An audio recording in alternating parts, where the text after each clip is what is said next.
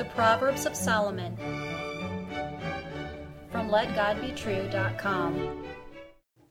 Proverbs chapter 12 and verse 7. The wicked are overthrown and are not, but the house of the righteous shall stand. Hear the words of God in Solomon again. The wicked are overthrown and are not, but the house of the righteous shall stand. Your preservation and prosperity, and that of your family, depend on righteousness. The wicked last only a short time, deceived by superficial and temporal pleasures, before they are overthrown and forgotten. Then you cannot find them, because they are gone. But the righteous man and his family will endure, in this world and the next, because God, men, and nature are on the side of the righteous man. The choice is yours. How long will your family last? What will you do for lasting legacy today? Seek the Lord while he may be found. You and your family are at risk. Sin will destroy both. Violating God's laws and wisdom ruin the lives and estates of most men. Sin first brings God's angry judgment. You are in deep trouble when the great and dreadful God of heaven is your enemy. He can drown all men in a flood, of whom none remain today. He can drop rebels alive into their graves. He can turn she-bears on children.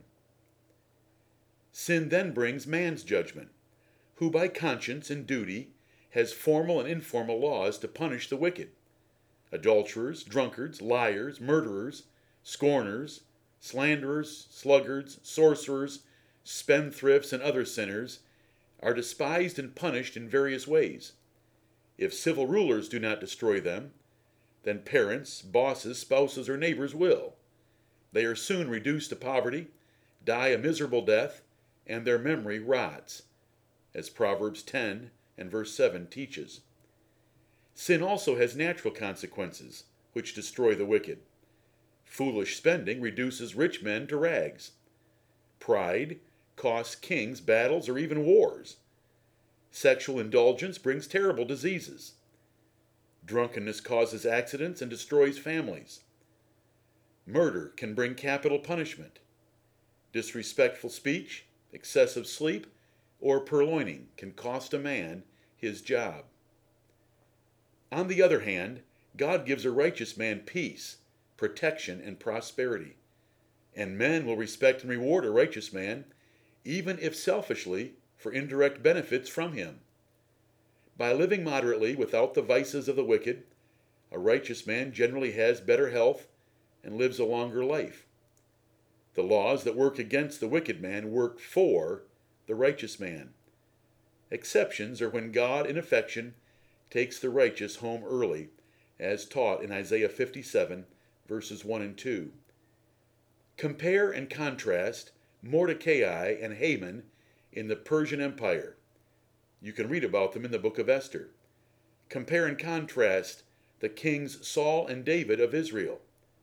How about John and Judas of the apostles? How about the family trees of Jonathan Edwards and Joseph Kennedy? Where is Alexander the Great, his family, or his estate today? What happened to the Rothschilds and Vanderbilts?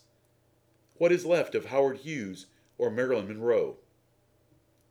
Invest in your future now. Repent of your sins. Beg God for forgiveness. Make restitution for wrongs. Learn righteousness from the Bible. Pray for it. Live it. Claim Psalm 112 as your personal promise from God. Let God's holy word, the Bible, be the constant and only guide for your life. There is a reward for the righteous. Amen.